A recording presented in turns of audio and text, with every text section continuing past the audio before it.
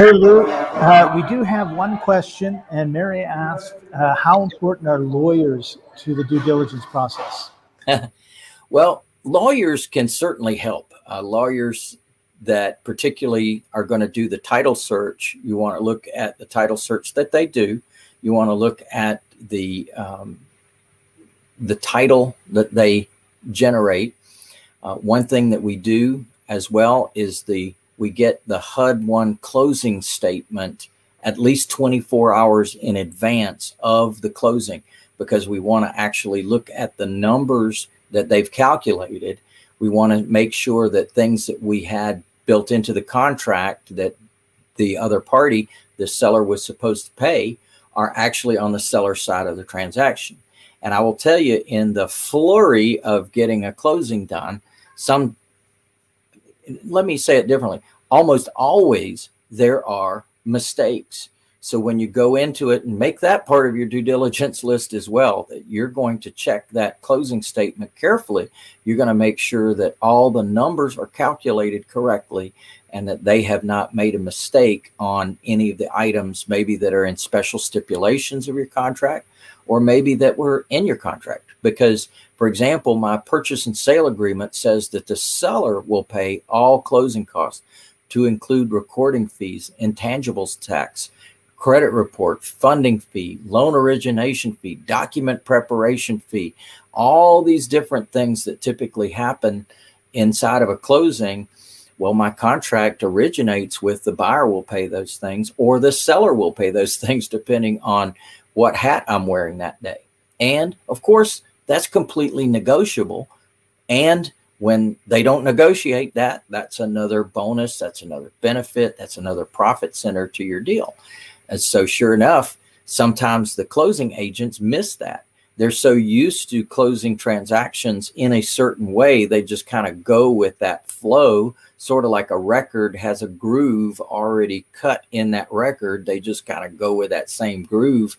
And then you're going, now, wait a minute, hold on. We negotiated something different because of the condition of the property, the location of the property, the time frame of the closing.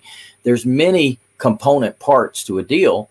And so as a result of that, that can cause certain things to be paid for by the other party.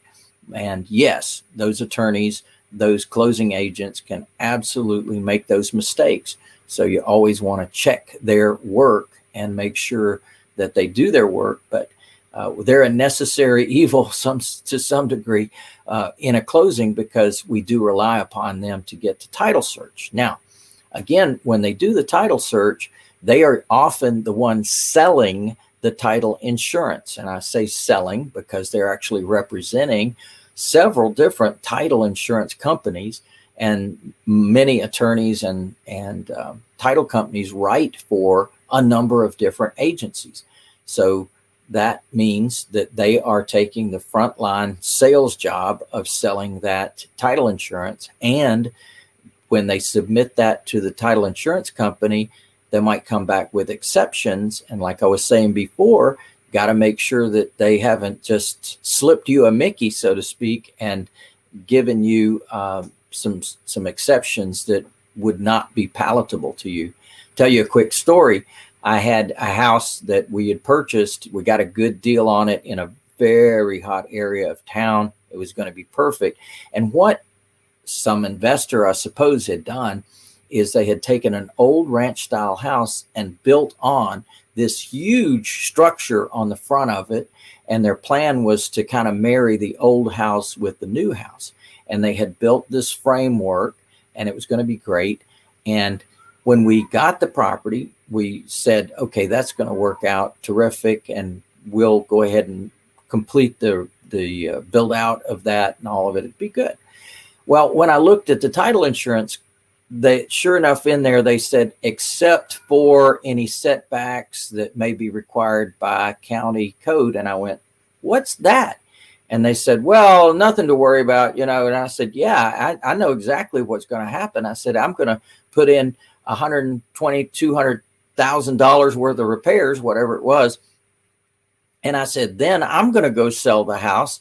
And what's going to happen is they're going to do a title search, and they're going to say, hey, you didn't have the right setbacks on this approved by the county. And all of a sudden, I'm going to get stuck with that property. I'm not going to be able to sell it. I said, no way. I said, you guys deal with this setback issue. I want a title policy that does not have an exception to it in terms of setback. Well, sure enough, that's exactly what happened. Is they took 8 months. They had to file a variance with the county. They had to wait for that to come up on the county's calendar, and so many different things that were delaying that process. And in the meantime, when they finally did get that done, we closed and purchased the transaction. So just imagine that you went forward not even knowing that that was an exception in the policy. So sometimes those attorneys will get you on the other side. Now, another thing I advise is control the closing. Always close at your attorney or title company's office. Don't allow it to be closed someplace that don't know you. And when you can build those relationships, then they will look out for you, and it's less likely that they will slip you a Mickey and give you some risk in the deal that could have been avoided. So lots of advice today. Yay.